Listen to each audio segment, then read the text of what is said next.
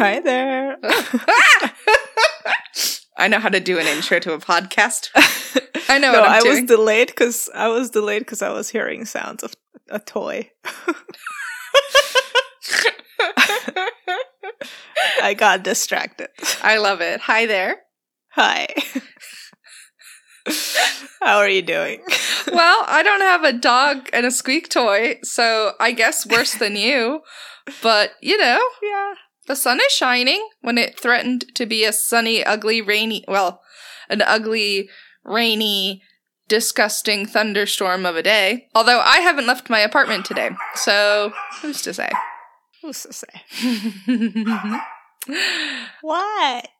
Listen, I am doggo sitting, yes you are. and she heard something outside, and now she's barking. I love her. I think she will be a important addition to our episode today. She will add a bit of levity as we finally become a true crime podcast. Finally. Finally.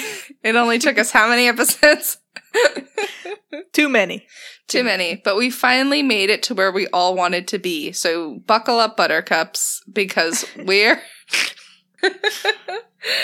Oh, man. I actually have an idea for a series that we could do. Oh. We should flesh that one out and maybe make it a Patreon-only type thing. Alright? Ooh. Mm-hmm. That's True sexy crime. of us. It's so sexy and cool of us, and I love it. I'm Stephanie. And I'm Elena. And this is Bet You Wish This Was an Art podcast. And bet you wish. God, don't you fucking wish. Every day I wake up, Elena. Every day I wake up. Life would be easier if this was an art podcast. But alas. But alas, we are not. Today we are a true crime podcast and also a Midwest gossip podcast and also a Chicago Times podcast and also a commentary on the turn of the 20th century podcast and also let's talk shit about modern architecture podcast and also an architecture episode. I love an architecture episode, Elene. Yes. It is that time of the month. My favorite time of the month. Yes. So who are we talking about today? Elena, we are finally conquering the grandiose self-image of Frank Lloyd Wright.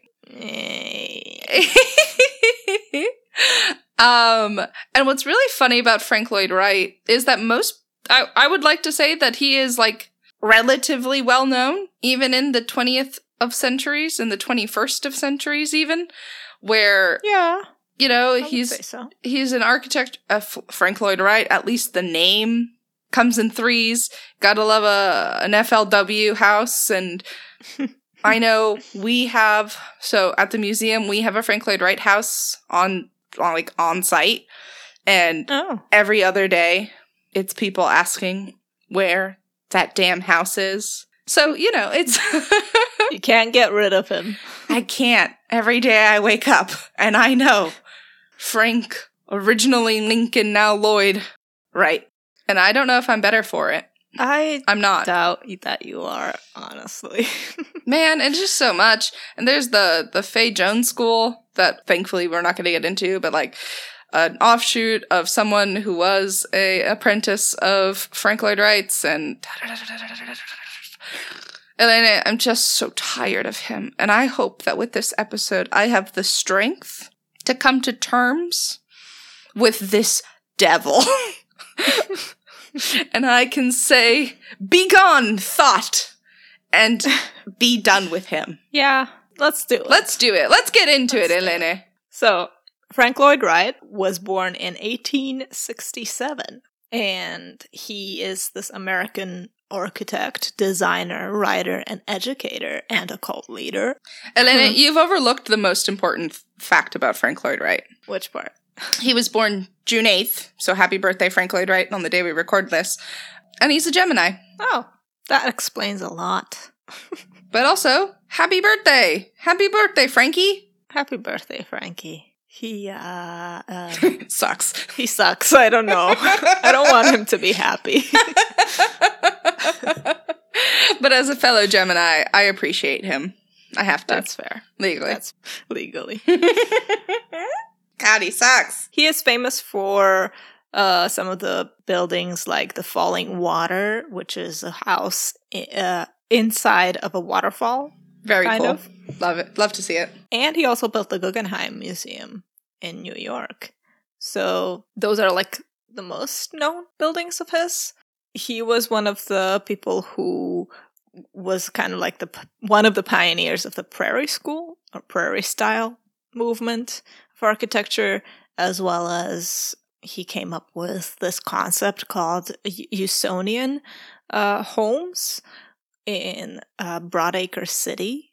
And we're going to talk about all of this as we move forward into the episode. But he's built like 1,000 structures, or designed up to 1,000 structures, and he's built many of them, among which were like offices, churches, even skyscrapers, hotels, etc. He just had a lot of ideas. And all of them were flawed, but we'll get into it. Yeah.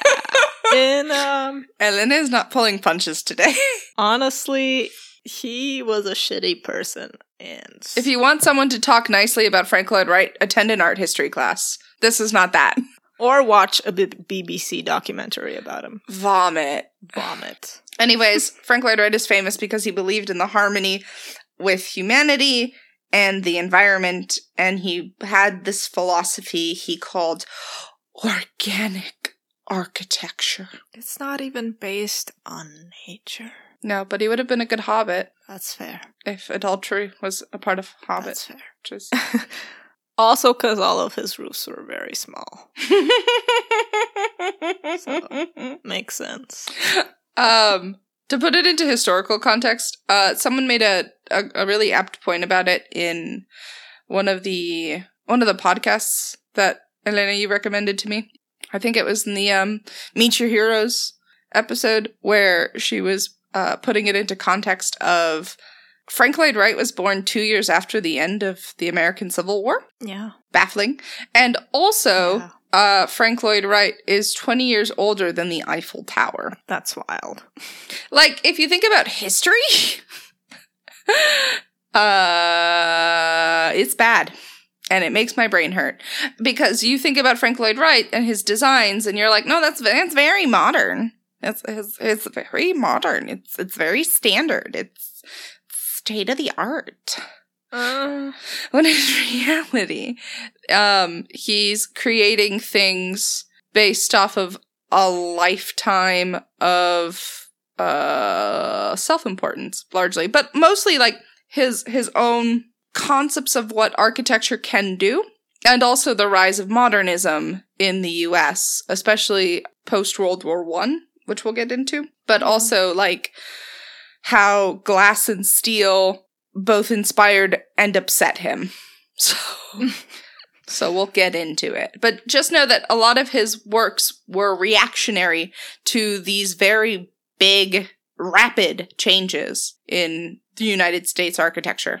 And globally as well, but largely in the US, where you have all of these different ideas and all of these different philosophies and all of these different schools popping up and kind of, allowing this boy from middle of nowhere, Wisconsin, to kind of grow. Let's get into his early life, because I have something to add to that, but I also want to talk about his family.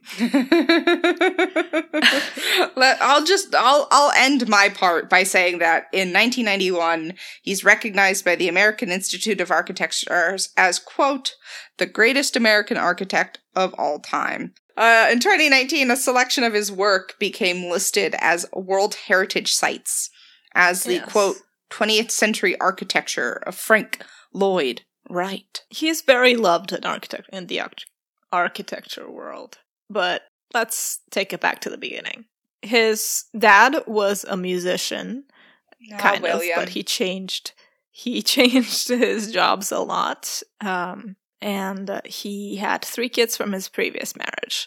And his mom, who was his second wife, Anna, was fiercely independent. To put it mildly. Yeah. An eccentric, one might say. One might say. One might say. She came from this family of Welsh kind of aristocrats-ish. Kind of. They were rich. She came from this rich family, the Wrights. She was very abusive to her husband and stepchildren. No. But she adored Frank. She adored him to the point where she kind of instilled a lot of ideas in him that later led to him becoming an architect and becoming the person that he was. First of all, she, from the beginning, was like, oh, this child is going to be an architect, and kind of shoved him towards that direction. And, well, she taught him the Unitarian faith. Due to that, Frank was very religious, and the philosophies that she taught him and the way she treated him kind of made him into the spoiled brat, essentially, that he was at age like 80, and moving forward from this time as well, all the time. You know, it's Frank's own son that says that Anna helped Frank become what he would never cease to be, quote, an overgrown, undisciplined boy with a genius for architecture, unquote. However, when you say that your son can't attend regular school and must be trapped in a room with colorful Wunderblocks, i.e. cheap-ass Legos, it's like saying that Michael Jackson was born to be a musician when his parents locked the Jackson 5 in a room and forced them to be performers. It's like Tiger Woods' dad saying that he had to be a golfer every single day of his goddamn early childhood. It's not, there's greatness, and then there's also, like, living a life by proxy. Yeah. He's going to be an architect. No. What? You made him an architect. Shoved it down his throat. All he knows are blocks, Anna. All he knows are blocks. Which also, I will add, does add to the modernist aspect of his work, right? If his entirety of his early childhood is built around putting one square brick on another square brick on a longer rectangular brick, you kind of start to see the forms of modernism. Yeah, and it's also like, even though he was like a pioneer in many things in architecture, his style was still quite old-fashioned at the time. At the time. Because, still, I think. Well, again, not going to school doesn't help. We'll get there. Hold on. I think he was very old school in his architecture because of the ideals that his mom put into him, and because at the time all of the architects were very towards this new style of building, which is like skyscrapers, which is like concrete and steel, and moving towards like whole designs of cities that are based on one principle and stuff like that. And in Frank's work, he wanted every single piece of his work to be different from the last one. Yes. And while that is admirable, it's also kind of his downfall because he never got schooling for architecture. He never learned any of these things. What are you talking about? He stared at bricks and pictures of cathedrals, Elena. That's all you need. That's not enough. That's not enough. If you want an overview on, like, steel and concrete and all that fun stuff, we kind of talk about another famous architect, Le Corbusier, in one of our earlier episodes. The Color That Corrupts, which is episode 17. Yes. And that's a really good overview on, like, what modernism developed from as, like, an additional listen. But he never got official schooling. He didn't get... we don't even know if he got, like, high school diploma. Doubt. But he did go to college, probably. For a few years, but didn't graduate. dropped out relatively quickly. Went to University of Yeah. Wisconsin for structural engineering, I believe, or civil engineering. Some Something sort of like that, engineering. yeah. And then decided that he wasn't into it. But you know what? Fair. Super fair. But that didn't stop poor Frank. And in the slightest, actually. Because in No. 1887, he moved to Chicago. Where, As one does. as one does. A small boy from Wisconsin moves to Chicago. Chicago. Chicago. I love Chicago. I was just in Chicago. I love Chicago. But there, he kind of cons his way into jobs, realistically. Mm. And he, I don't know if you've noticed it, but even the internet is very forgiving in saying that he studied engineering, but they never go so far as to say that he graduated with an engineering degree, because he didn't. But, he did the thing where he was like, yes, I attended many courses at the University of Wisconsin, and I know exactly what it is I'm talking about. And there is something to be said about bullshitting your way through life that I love and appreciate for him. But, You don't want the person who is building your house to have not studied how to build a house. I disagree. Do you? To a small part. To a small part. Because as long as there are people on the team who understand what's going on, and But were there? for so long, well, I mean, if they all took the Frank approach, but if you think about it, especially during this time period, the ideas, the person who designs your house can come up with anything. The person who puts your house together better know how houses get put together. But you don't need a college degree to be a handyman. You don't need to have a college degree to be on job sites, right? And if we're talking about construction and architecture, the person who is project manager hopefully knows how to run the mathematical calculations. But Frank was more of a draftsman and was more towards the later half of his life. It gets a little frustrating and complicated. But you fake it till you make it. College is all about gaining experience, and if you're gonna gain experience on the job, that kind of counts. It was the fact that he was a raging narcissist who took no feedback or criticism that makes me hesitant and skeptical about Frank Lloyd Wright, not because of the fact that he didn't go to college. Okay, You don't need to go to college. I stare at my master's degree every day and I go, why this? Yeah, same. The best thing that happened was you. Yeah, same. Yeah, Steph, I am the greatest thing that happened. I am the best. See, now you get it. Take that approach and take it through life. You'll have a more interesting experience. I'm only copying Frank, man. It's an homage. Yes. I've taken inspiration for I'm sorry. Hi. But in Chicago, he worked for Joseph Lyman Silsby as a apprentice draftsman. And then afterwards, he went to work for Alder and Sullivan. And Sullivan would later become his Liebermeister, or his dear master. Yes. Yeah, Sullivan is another very big name in architecture at the time. Still technically is. Yeah. Yeah. He's dead, but still technically. They're all dead. They're all dead, thank God. Yeah. Louis Henry Sullivan was kind of considered as the father of skyscrapers. He taught a lot to Frank, who later on, when he started working on his own, implemented the things, the ideas given to him by Sullivan in his works. Although he never admitted that he was ever inspired by anyone but himself. Well, it's like the Picasso saying, the good artists copy and great artists steal.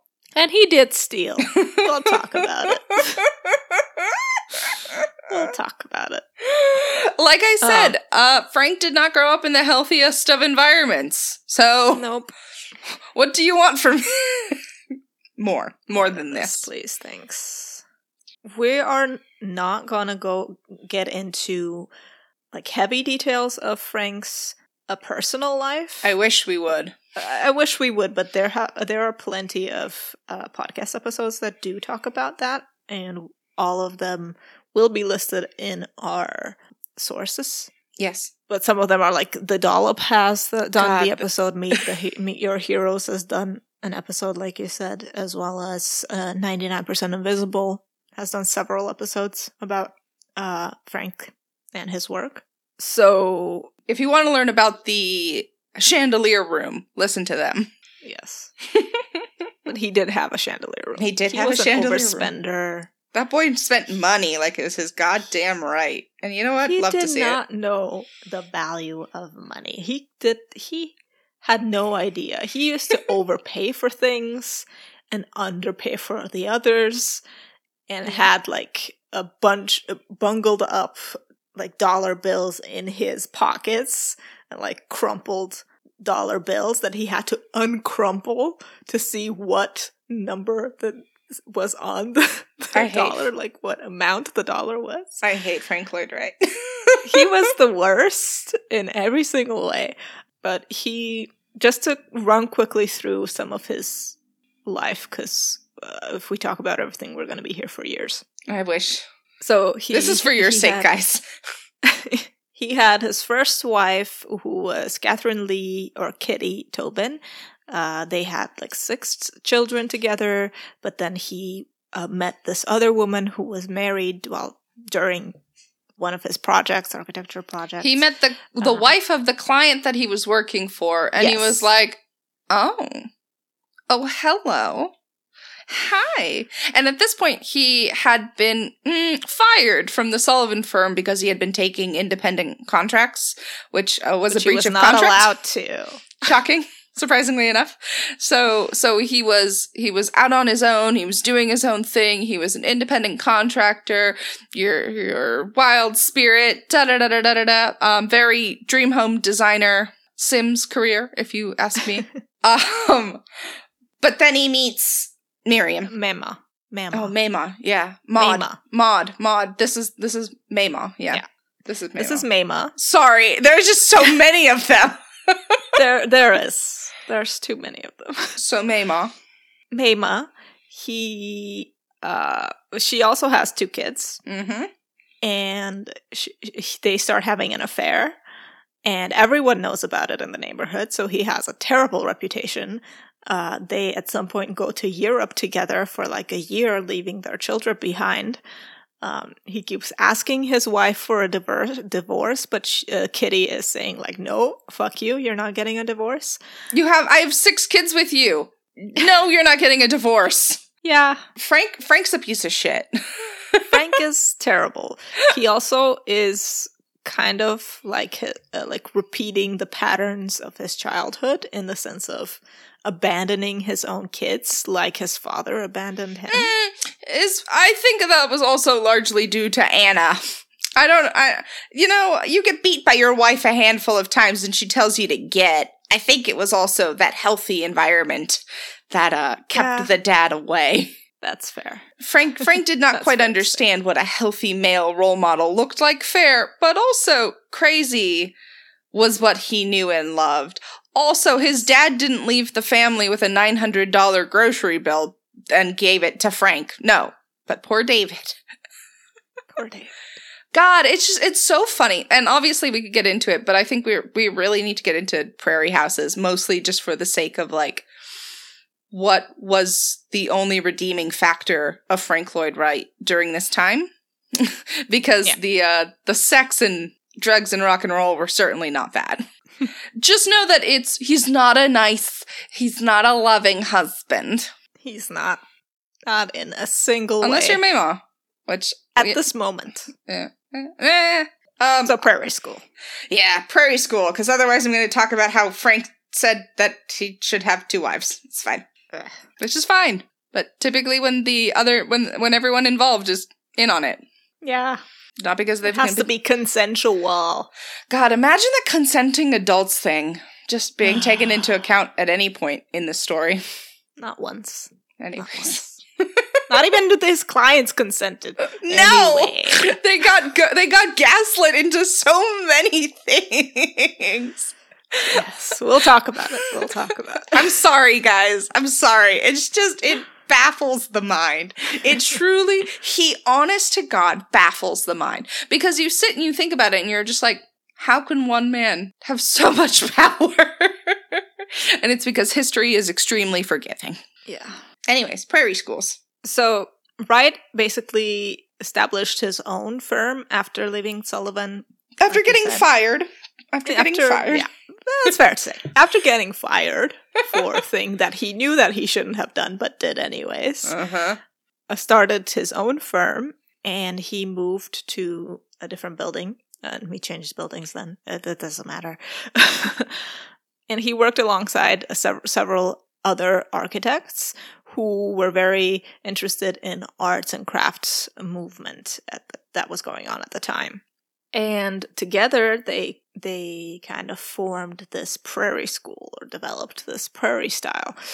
And during this time, basically, there are 4 houses that can be seen as like the prairie style that he made, at least in this period, which is like 1900 and 1901.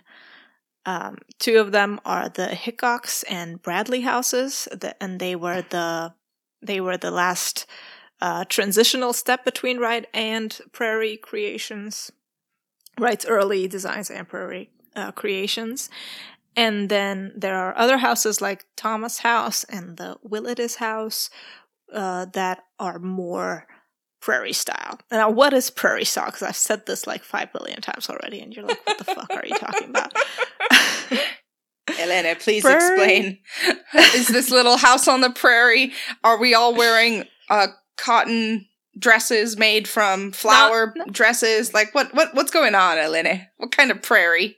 Basically, these houses, as Frank said, were, quote, married to the ground. Vomit. Quote. These are basically these houses that have a lot of characteristics that specifically, like, they are very spread out over the lots, and they're very flat, and they also have like flat roofs, and rows of windows overhanging eaves, and bands of stone, wood, or brick across the surface. Essentially, these buildings sometimes included like strong geometry, shapes, or like large central chimneys. which is the central chimney also correlates with a central hearth, so a fireplace in the center of the home, which becomes a defining Frank Lloyd Wright characteristic. And he also liked to do like open floor plans and asymmetric floor plans, as well as like connected indoor and outdoor spaces, and these and these kind of motifs. Did your brain motifs? Yeah, it motifs. Yes. Did your brain just have a stroke? It did. Just a hard reset. It needed a minute.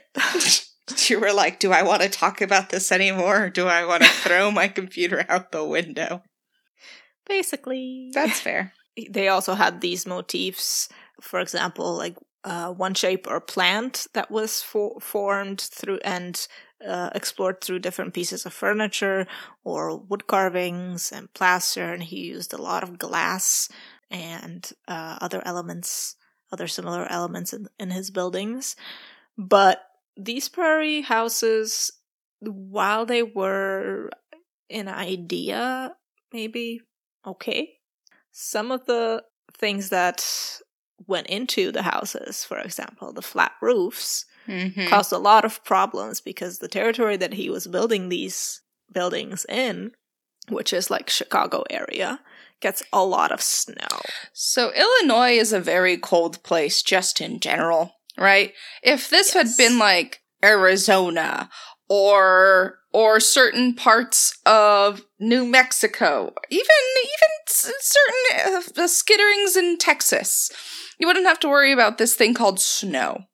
And if you have lived in New England, or if you have a European background of any sort, and you kind of know the very triangle-shaped roofs, ones with the very steep pitches, because, surprise, surprise, snow falls every winter, and snow has to fall off the roof so it doesn't threaten the integrity of the roof, because snow is heavy. And heavy snowfall. Also wet. Also very wet. You don't see a lot of flat roofs in Canada, you know? Like, it's not, if it's a snowy place, it's a pitched roof of some variety. But not for Frank. No.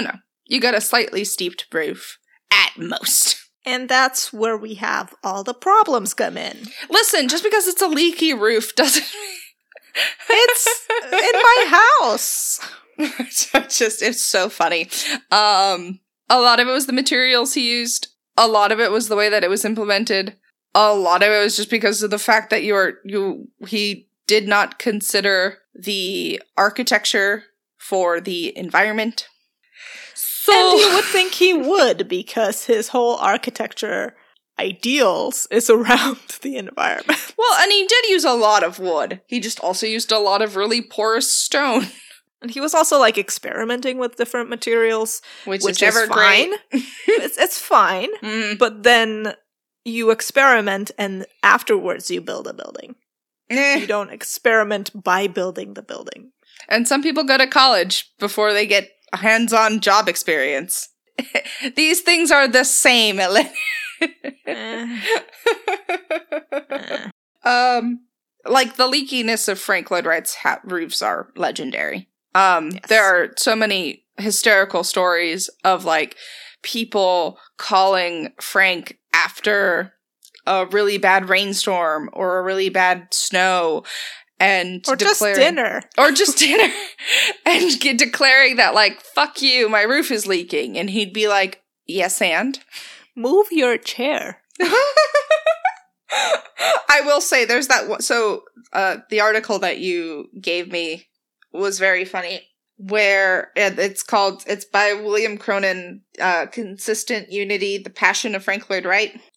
There's a quote there where one of Wright's cousins, a Mrs. Richard Lloyd Jones, responded to an inquiry about her own leaky roof by saying, quote, "This is what happens when you leave a work of art out in the rain." Fuck you. What? No. It's a house. The thing is, architecture is art. Yes, and that's why we talk about it on our Not Art podcast.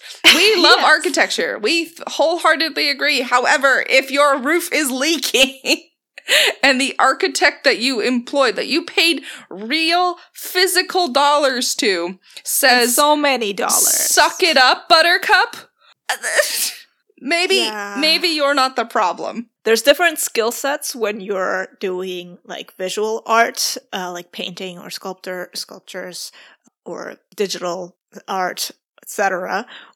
And different when you're doing architecture. With architecture, you have to do a lot of math. You have to do a lot of engineering and, like, visualization, a lot of these skill sets that you might not need in the other art spheres.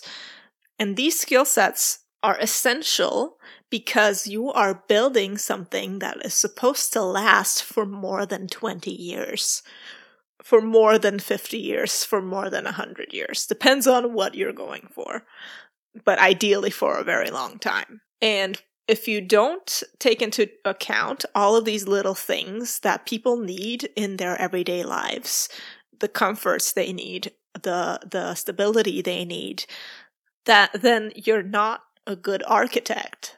You need to work for your client. It's kind of like customer service. I don't want to say this, but it kind of is.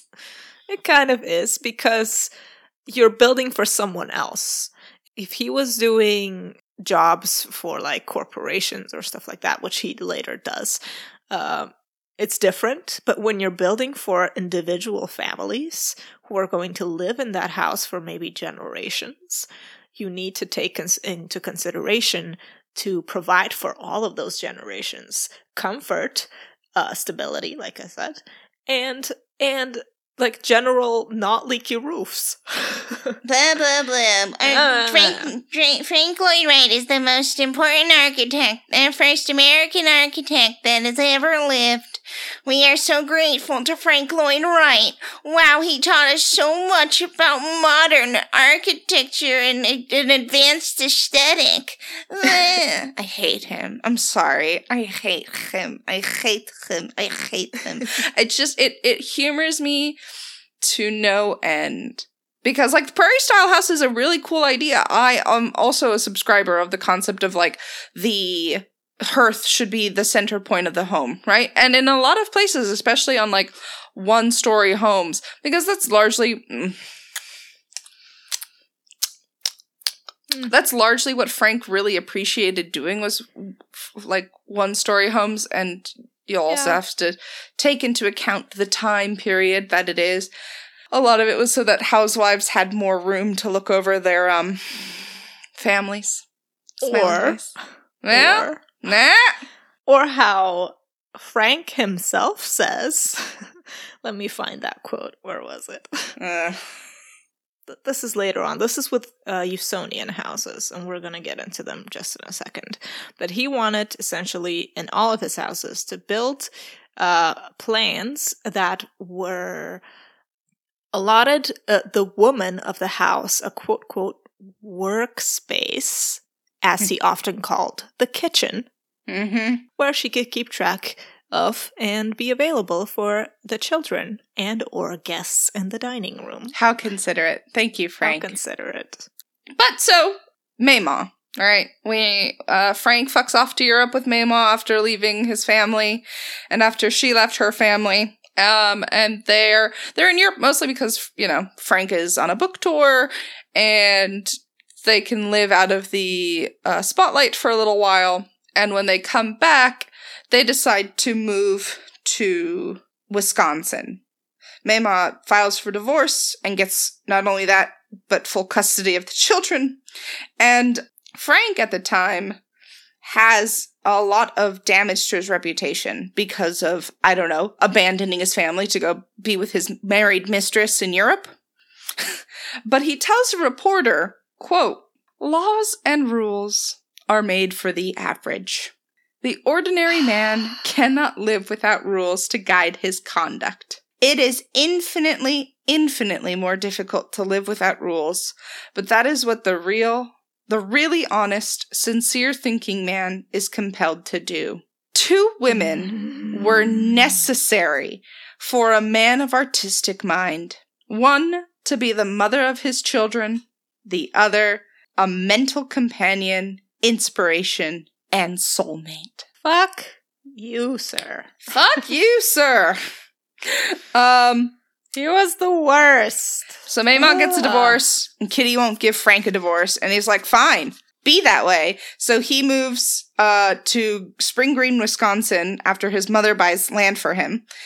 And Wright and Maymah build Taliesin, named after the Welsh poet, magician, and priest. All the things you want to be. All the things I want to be every day of my goddamn life. But Taliesin was built in 1911. And, you know, it's lauded to be this, like, grandiose palace. Local reporters call it the Love Castle or the Love Cottage, Castle of Love type places. Because it's essentially a sin palace, right? It's an adulterous man with his mistress just having a grand old time. With, you know, Maymah's 2 kids just having a blast, having sex, doing their own thing. They're near a college town, or Spring Green itself was considered a college town, and there was like this huge uproar from the local student community who was like, "Man, this sucks. We're gonna tar party you," which essentially just threatens like throwing tar all over the home. The Frank and Maymah had to like have guards stationed to keep the house safe. But unfortunately, the call was coming from inside the house when it came to actual danger. And this is where we become a true crime podcast. Because what's so interesting about the Frank Lloyd Wright story is the amount of tragedy that you can shove into one Midwest story. Now, tension in the house had been growing. There was one... Oh, where's his name? Yeah, well, handyman and butler Julian Carlton, who had been working for Frank Lloyd Wright for a little while, at least for, since Taliesin had opened. And he had this growing paranoia towards the idea that he would be fired. He had a bit of a hot temper. He had been spoken to on several occasions about his conduct, and was really, like, his wife noted later that there was definitely this, like, growing tension. And that tension finally broke on August 15th, 1914, where Mema, her kids, her parents, and several other house guests were eating lunch. Julian poured gasoline and set fire to the living quarters of Taliesin. And for the people who escaped, he murdered them with a hatchet. Of the folks who died, Mema, her 2 children, her parents, and workers on the property, as well as one other who had died, or who survived the initial attack but died from their injuries due to being burned. Yeah. As for Carlton, he snuck down to the furnace of the home where he was found after he had consumed hydrochloric acid, as you do after a murder. This one does. In an attempt to kill himself. And the people who found him nearly lynched him on the spot, but he was taken to the Dodgeville jail. Carlton died in prison from starvation, and the accounts make it seem like it might have been deliberate starvation. However, considering he had his entire throat and jugular burnt out from hydrochloric acid, it might have just been the acid. Yeah. Frank is away in Chicago at this time, and when he ultimately does return to the horrific scene, he also returns to the press not treating it lightly, or kindly, for that matter. A lot of them call this divine retribution. There are headlines that say, 6 slain in Love Castle. A lot of people believe that Frank Lloyd Wright deserved this. Which, accounts say that after Mema's death, Frank goes a little off the deep end, which I believe is understandable. But he very, very quickly gets with another woman. Almost immediately after the burning down of Taliesin, he soon starts getting these sympathy letters. Yes. Or as they're called, steamy sympathy letters. From this woman called Maud Miriam Noel. She is this interesting, cool, spiritual, bohemian world traveler who was, expressing her sympathies towards Frank and his loss, and also getting a little hot and heavy in his DMs as they were. I'm gonna rush through this a bit because there's a lot left. There's a lot. That's the problem with this. That's the legitimate, honest to God, hand of God problem with this. We still have so much more to go. But yes, Frank gets with Miriam, and they're together. But Miriam has a morphine addiction. And finally, Kitty grants him a divorce a few years later.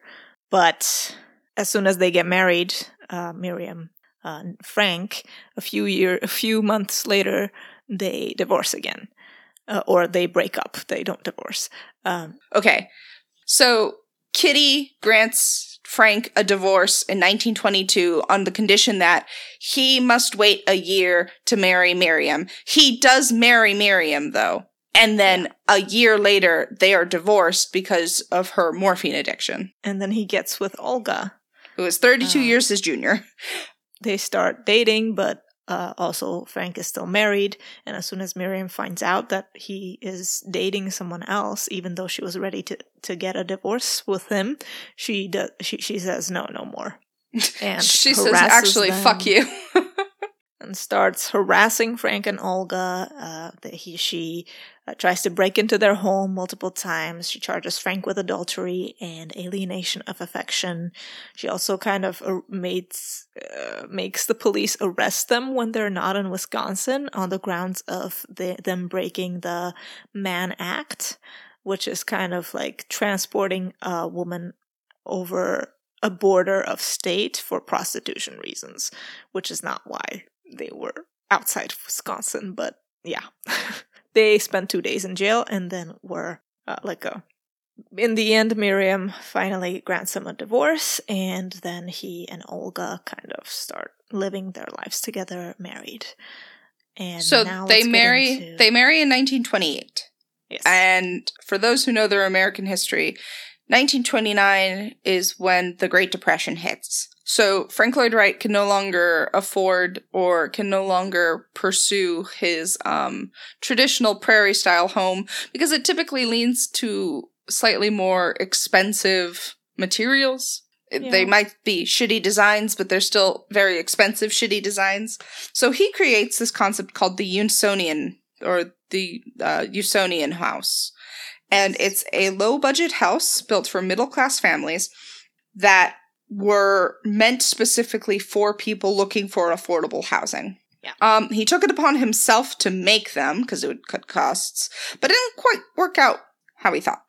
While the majority of them were successful or somewhat successful in coming in close to budget, he frequently set up circumstances that pushed his clients into paying more than they had intended. He had this textile concrete block system where you would precast a set of blocks and it would create a fabrication as an infinite in color, texture, variety, as in, quote, that rug, where you could color bricks so you could save money on paint, or you could make it textured so you saved money on stucco, etc., etc. And after World War II, he updated that concrete block system to the Usonian automatic, which created things like the Natural House in 1954, where the original blocks are made on site by ramming concrete into wood or metal wraparound forms with one outside face, one rear or inside face that would offer the lightness. He creates this concept of like sandwiching wood siding and plywood cores to create like a shift between what is outside facing and what is inside facing, what's private and what's public. And your public face was a fortress, whereas your private face was a soft, airy, inviting, entertaining space, essentially. As in the prairie houses, Usonian houses and living areas had a fireplace as a point of focus. Bedrooms were typically isolated and relatively small, which encouraged families together in the main living areas. It influenced countless post-war developments, as well as the kitchen, or I'm sorry, the workplace. Fuck him. And it was wildly exciting. 2 flaws remain. There were no working roofs. In fact, if your roof flooded or if your roof leaked, you were more likely to be told that you built the house wrong, more so than saying that Frank Lloyd Wright's design was wrong. Yeah, we run into this leaky roof issue in a lot of his works. Specifically, like several of his churches that he made were terrible and leaked all the time. And he also had he didn't like attics for whatever reason. And he didn't like garages. And he didn't like garages. He made the carports, which were kind of like a garage but outside. Like a roof for your car. Yeah. They were used. They were made by using this cantilever. Yeah, cantilever system. Cantilever system. And he uses cantilever system in a lot of his works. And basically it's like elevated, or how do I describe this? You're using a central pillar, typically the heaviest, the brick object, your fireplace, as the grounding force for an outside force. So you are essentially creating a balcony, or a carport in this case, right, of a jutting out position, but instead of putting pillars, you are grounding it through very specific and necessary tight craftsmanship which can be done. It can be done extremely successfully. It requires a carpenter and it requires an engineer that knows what they're doing and has a lot of skill, which is typically not very cheap. And he didn't have any of that, but he really liked his cantilevers. He loved them. In the carports, he used them because of the wonky measurements. They frequently sagged, and then we run into the same problem when we're talking about falling water. But no garages, because your car doesn't need a garage. Not even in the winter. No, especially not in the winter. You have a roof. You have a roof over its head. It's fine. It's not a horse. Literally, his whole reasoning behind it was that because horses deserved carriages, but cars did not. Yeah. Anyways. He designed this. He came up with this concept of Rosenwald School, which was a school made for black children at the time. He created it in 1928. And it was never built, but it was basically a remodeling of the whole building to be central more. And in the center would be like a pool, and around it would be the school. And the pool would kind of bring together the children. And it was a very cool idea in the sense of he wanted to emphasize that he wanted the children to learn through playing and physical activity. So a very progressive thought of learning, but his other thoughts were not so progressive, because he went on to, in his writings, to refer to this design as for the blackies. And he characterizes black people as being childlike, enjoying music and dance, bright colors, and he makes reference to darkies. Well, I'm glad this is his last and only attempt at making a school, thank God. Yes. And, just so you know that he was also a racist. But what do you expect? And also said that the reason that we were in World War II to begin with is because Jews said that we should be. Yeah. Gotta love an anti-Semite. Gotta love a racist. Gotta...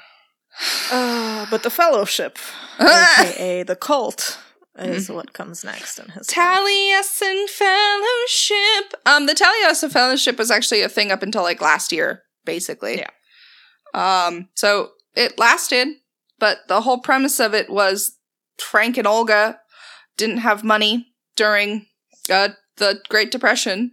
So Olga comes up with this great idea where it's well, Frank, what if you created an architecture school where these kids came and they paid you to teach them how to do architecture?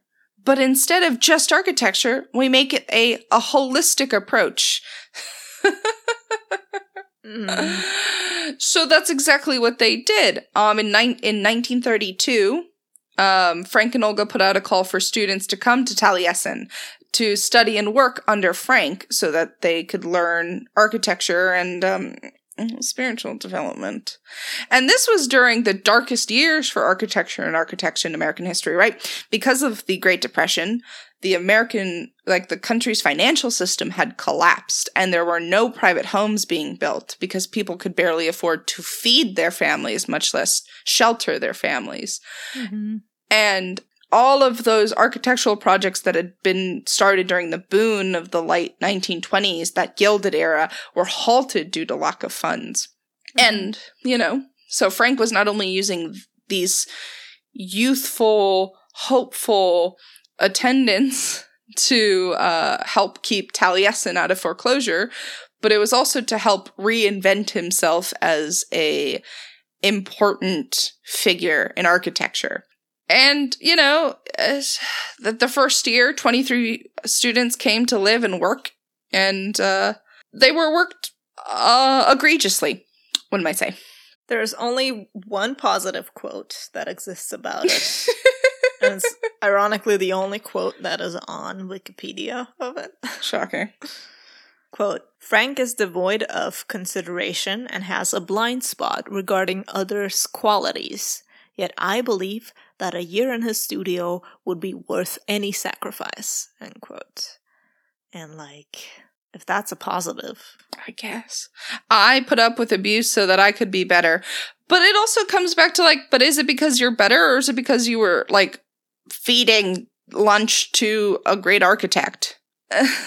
Like, there's so much considerable controversy that exists around the living conditions and the education status or quality of the fellows, right?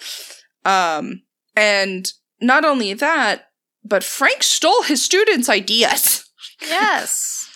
He used them as servants. He kicked people to the curb after their fellowships were over. He had, of the few women that actually did come to study under him, he dressed them in milkmaid outfits and had them deliver store-bought bread and milk to his workers whenever they happened to be, you know, on site. And then you had to go to Sunday morning chapel regardless of the fact if you were an atheist or practicing Judaism. It didn't matter. And on top of it, the fellowship, like the Taliesin Fellowship, was the source of workers in Wright's later years, right? Because like he would take on the contract and then be too old and sickly to actually do it, so he'd throw one of his fellows on it. And not only do they now have to do like more work than they're comfortable doing because they're qualified for, or because they're in training. Yeah. But now they're being berated by Frank if it doesn't go well. So if your roof leaks, it's the fellow's fault. But to be fair to the fellows, it wasn't their designs that they were implementing. It was Frank's designs they were implementing. Well, the designs that he stole from them. So at the end of the day... Yeah, that's fair. No, Frank just was very mean and very crotchety. And there's a whole lot of other sexual exploitation that I wish we had the time to get into. Yeah. Just know that Olga was very involved in a lot of their lives, and not just on a spiritual level. The fellowship, or the Taliesin Fellowship, evolved into the School of Architecture at Taliesin, which was an accredited school until it's closed under acrimonious circumstances in 2020. R.I. fucking pieces, my dude. And now let's talk about the main two that we mentioned in the first place. Just a sex cult. I don't. Let's talk about Falling Water. Let's talk about Falling Water. Essentially, Falling Water was hooked up to him by one of his students. One of his students was Edgar Kaufman Jr., and he suggested to his father, Edgar Kaufman Sr., to work with Wright and to discuss ideas with him. And that's how he landed the job in the first place. He built this house called Falling Water in Mill Run, Pennsylvania. And he was 67 at the time when he built this, and it was kind of like the turning point of his career, because by this time he was already forgotten. No one really cared about him anymore, and this project made him return back to the spotlight, essentially. And this house was a marvel to everyone. It was a house that was built into waterfall. So he implements his organic architecture practice into this house at its like peak. So he makes he uses a lot of glass. He literally puts a waterfall in his house. He has no basically no walls are facing the falls, only a central stone core for the fireplace and stone columns are there. And he made it into, he also used the cantilevers system here as well. So the first balcony was shorter than the second balcony, and that caused problems in the future because the top balcony started to sag. Of course it did. Ugh. Of course it did, my man. Is it a Frank Lloyd Wright house? Yeah. And but even before he decided to make it, or even while he was making it, the Kaufman Sr. was very concerned about the structure, so he made some engineers kind of measure how everything was gonna go, and the engineers were like, "Oh no, don't do this! It's gonna fall to shit." So Kaufman convinced Wright to put more steel rods while building, so the building would be a bit more stable. And reluctantly he did, but in the end, if he hadn't, the house would have fallen down.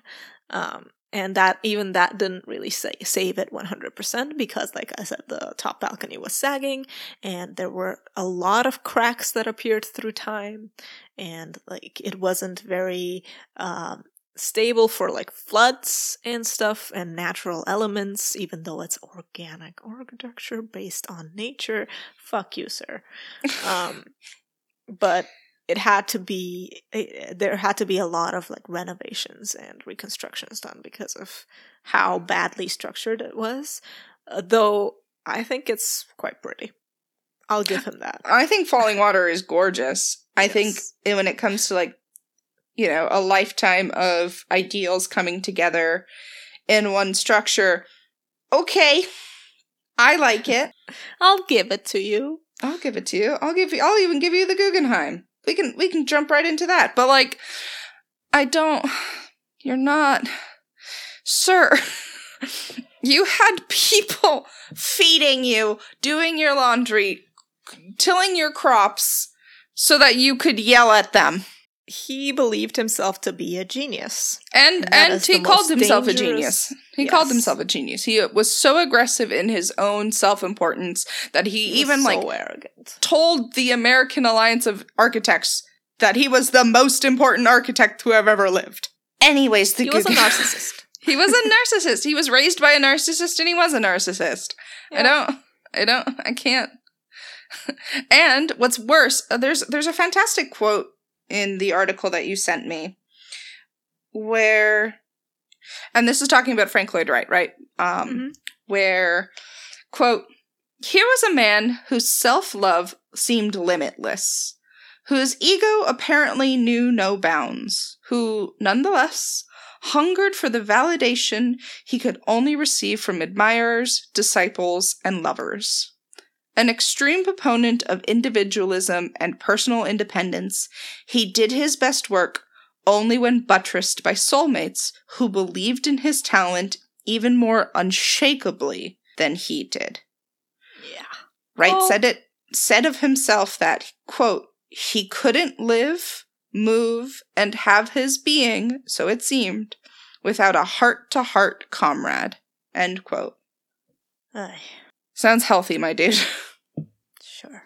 Anyways, the Guggenheim. The Guggenheim. Guggenheim was one of his last buildings. Yes. He built it like 6 months. He was building it for a long time. Starting from 1943 up until its opening, which was 6 months after he passed away in 1959. And well, we have all seen Guggenheim. It's basically we all love New York. We all love New York. It's stacked white cylinder of reinforced concrete swirling towards the sky. And inside is one great space of continuous floor, and there's like spiral staircase or like spiral walkway that leads all the way up. And from these walkways are break-off rooms where you can see artworks, and on the walls themselves you can see artworks. There are several problems with this one as well, as one does.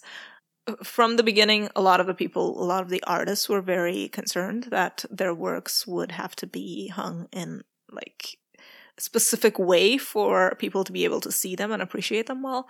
Also, it was very overwhelmingly dominant, so that kind of took away from the artworks that were placed in the building. And I remember I was 10 years old when I was in New York, and I remember the Guggenheim and going into Guggenheim and the building, but I don't remember any of the artworks I saw in there because I was so impressed by the building. Hey, listen. And I think that's valid. I think that's fair. But there were structural things wrong with this too. It had like a lot of paint on the outside, and once they took it off, they uncovered a lot of cracks, so it had to be like extensively renovated. What's also really interesting is that the reason why things like Falling Water and Guggenheim have been able to withstand the test of time is largely because they had the budget for it, right? The Guggenheim gave like a blank check to design this. Yes. Despite the fact that Wright also had a problem with the Manhattan's building code administrators, who argued with him over structural issues, which, like, included that glass dome, which is quite famous for the Guggenheim, had to be reduced and redesigned to include concrete ribs that are extensions of structural pillars. Julia, enough! The most exciting part of all of this is that between 2005 and 2008, the Guggenheim Museum underwent an exterior renovation where 11 coats of paint were removed from the original surface and revealed many cracks due to climate reasons. Yep.